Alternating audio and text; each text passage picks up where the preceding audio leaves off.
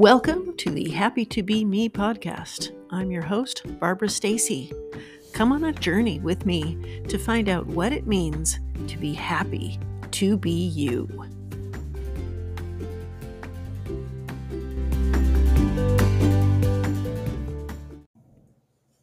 Welcome to episode 5 of the Happy to Be Me podcast, The Power of Feelings. Remember, we're going on a journey in 2023 to discover what it's like to be happy to be me in 2023. So, the power of feelings. Feelings have names. We label them good or bad, depending on how our body reacts, whether they're comfortable or whether they're not. Uncomfortable feelings can be sadness, fear, anger, shame, etc. And comfortable feelings we like. Of course we do. We like to be happy. We like to feel joyful. We like to feel proud. We like to feel all of those good feelings that bring up positive reactions in our body. The negative reactions we don't like so much. We don't like the tight chest, the pit in your stomach, the anxiety, all the things that just make you want to either close in or run away or fight, flight, or freeze. You know the ones, because every one of us has them. We don't like to be angry or sad or ashamed or any of those feelings because they do things to our body that just don't feel good. They're just uncomfortable. And so we call them bad feelings. I'm feeling bad right now. There are a lot of ways that we can deal with uncomfortable feelings, and I think we can kind of distill them down into 4 groups. I learned this from my coach mentor, Brooke Castillo, who runs the life coach school where I was certified. And I love the way that she puts it into these 4 groupings. One way that we can deal with these feelings that are uncomfortable is we can react. We can react in ways that end up creating a negative impact in our lives. We can resist the emotion, push it away, tell ourselves that we don't want to feel it. Let's just resist it. Let's just make it go away, which ends up creating a stronger emotion and possibly some anxiety. We can avoid it. Now, that's my favorite one. I tend to like to avoid my feelings, to cover them up, to pretend they're not there, to find a way to not feel them. That involves some kind of buffering action, like overeating, spending time on social media, watching too much TV, whatever it is, that just something that I can avoid the feeling and pretend it's not there. The one way that is the most healthy way to deal with any negative emotion is to allow it to be there. It's not always easy to allow it to be there because it's uncomfortable. And we in our society are used to comfort. It's what we've grown up with. When we cry as a baby, somebody feeds us, if we're really blessed with good parents. When we scrape our knee, somebody's there to comfort us. There's always something in our society and in our current technologically advanced civilization that we can find comfort. We don't have to do some of the things that our ancestors used to do, like stalking animals for days to find food, to hunter-gather things, to gather things from bushes, or to figure out how to deal with a toothache. We have a dentist that can help us with a toothache. We have so many comforts in our world that we have forgotten how to feel discomfort. And none of us want it because we're conditioned not to. And our brains don't want it. Our brains are conditioned to maximize pleasure, minimize pain, and be efficient. So if they've been feeling something for a long time, if they've been thinking something for a long time or behaving in some way, our brain wants it to keep it that way because it's so much more efficient. It doesn't have to use any power to overcome the inertia. If we just stay there, it's easy. And we call it a comfort zone. don't we? It's all about comfort, right? To allow the emotion is to just drop into the discomfort of it. It gives you tremendous power. The first thing you can do is to name it. There are some stories that I just love that are like fantasy or fairy tale or whatever. When you name the antagonist, it gives you power over the antagonist. And it's the same thing with your emotion. When you are feeling anxious, you can say, this is anxiety. I know how to deal with this. Oh, this is anger. I've felt this before and I can handle this. You drop into how it feels physically. You look inside your body and say, okay, where is it? Where is it living? Just really tap into it and just allow it to be there. It gives you a great deal of peace and clarity when you observe your emotion without judging it. When you don't have an agenda for it, you just let it be there. And it doesn't last forever. Now, it may come in waves, so you can feel really angry, really sad, really anxious, and then it kind of abates, and then it might come back, and then it'll abate. And it could be that way for minutes, hours, days, months, sometimes even years. People go through some of these uncomfortable emotions for long periods of time. You feel it vibrate in your body and you digest it, you metabolize it, you make it a part of you, allow it to change you by accepting it as part of human life. I have a story. I had a horse, big, beautiful horse. He was a off the track thoroughbred, and he was the kindest, sweetest thing. We went to a horse show, and that silly horse is afraid of cows. He was afraid of cows. He's no longer with us. But he was afraid of cows. And I didn't know that at the time, but he was really jumpy. He was really antsy. And I wasn't a terribly accomplished rider. So I had started out with my riding, and he was jumpy and dancing all over the place, and I was having a hard time getting him to do what I wanted him to do. So I took him to my trainer, and she said, here, let's take him over into this little area, and we'll have him go over these tiny jumps, and then you stop him in the middle and let him know that everything's okay. And at this point, I wasn't afraid. I wasn't anxious. I wasn't nervous, but he was. So I stopped him. I was in a good position, and somebody came out from behind the snack bar and scared him, and he crow hopped, which means all four of his feet came off the ground at the same time. He arched his back, and I came off, and I saw the fence. It was about a 4-foot fence, and I thought, I'm going to come down on that fence. And I did, and I hit about where my pants waistband was, and it tore the button off, and I went all the way up my side of my face.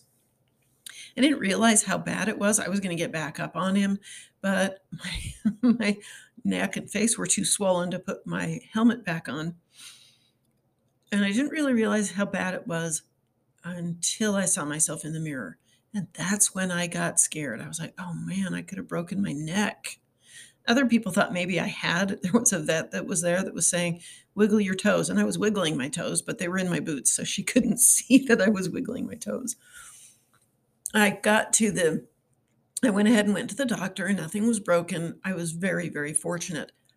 And the more people told me that, the more I realized. And then I got bruises all over my face. That's so much fun going into a store with bruises all over your face. People, when you have a broken arm or whatever, they'll say, oh, what happened? When you have bruises all over your face, they look at you and suddenly turn away. Like, I just wanted to say, I'm not being abused. It was my horse, promise. But anyway, so I got anxious and nervous. And when I would go out to ride him after that, I would take that anxiety with me. And they had given me Valium as a muscle relaxer. So I would take a quarter of a Valium before I would go out to ride him.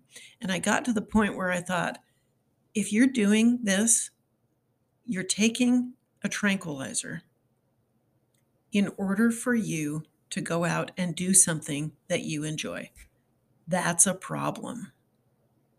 The way I solved that problem was to allow the anxiety to be there, to accept it as part of human life, and to name it. Okay, this is fear. I'm feeling fear. I'm feeling anxious. And I just owned it and felt it and rode anyway. And that resolved the problem.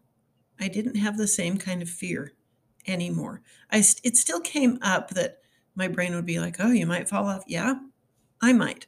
And if it happens, it happens. We had a few good years of riding after that, and I didn't have the same anxiety. And it was actually transformational. And it didn't happen like over time, it happened almost immediately as soon as I accepted that fear and named it. Feelings don't need to be judged, they just need to be felt. You can feel a feeling and have it be clean pain without judging it.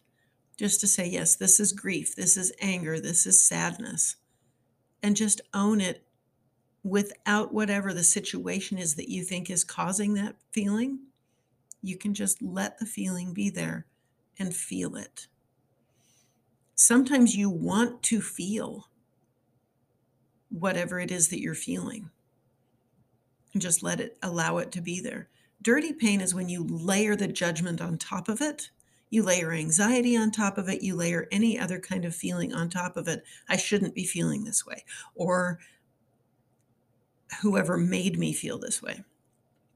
I'm going to let you in on the secret of life. Every feeling comes from a thought. It does not come from a circumstance. It doesn't come from a story that you tell yourself.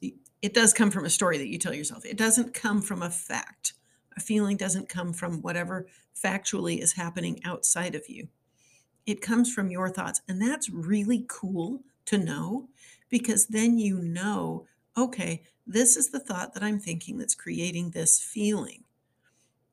I know you're going to try to jump in and change your thoughts so that you can always feel good, but let me warn you against that.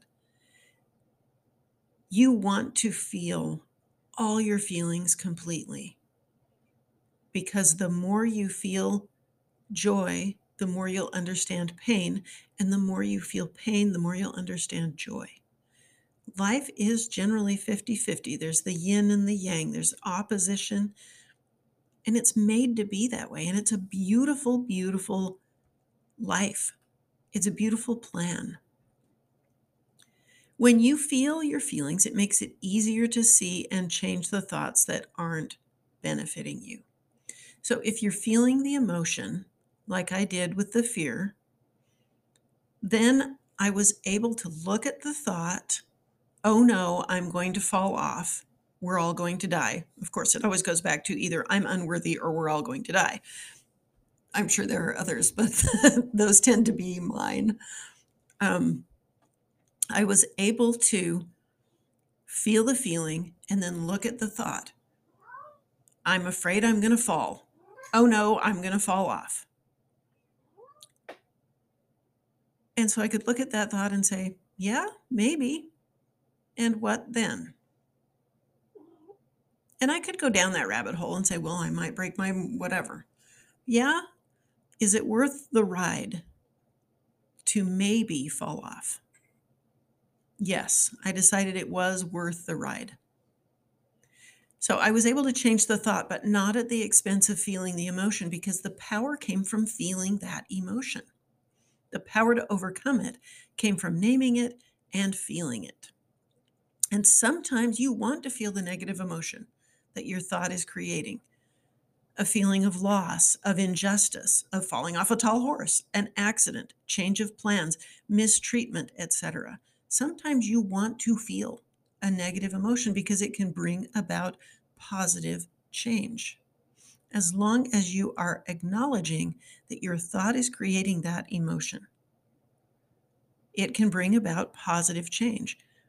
But don't be in a hurry to get out of a negative emotion. Explore it. Let it work to see what ways it might benefit you. All emotions are valuable teachers. Welcome them when they come and allow them to have a voice, but always know that you're in the driver's seat. And ask yourself how you can use that emotion to benefit you, whether it's fear or whether it's faith or whether it's hope or whether it's hopelessness. How can that emotion benefit you? Now, I'm going to give you a caveat. There are some times when emotions are so big and so complete that they might be mental illness. It might be diagnosed, it might be undiagnosed. In that case, please find a professional. Please benefit yourself by finding someone who can help you get the tools that are necessary for you to be able to have a 50-50 experience. There are some people who don't have a 50-50 experience. Some of them I know quite well, and I love them with all of my heart and would do anything to give them a 50-50 experience.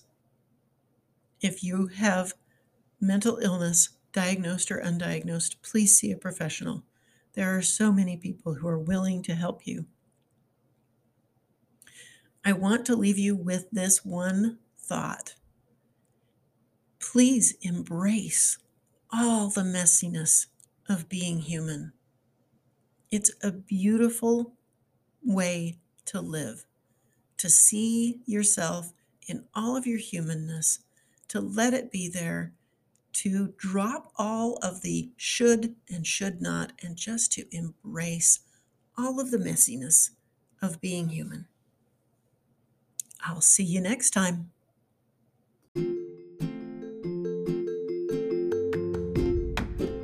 Well, there you have it. If something piqued your interest, feel free to join me at happytobemecoaching.com. That's happy, the number 2, the letter B, M-E, coaching.com. I'll see you next time.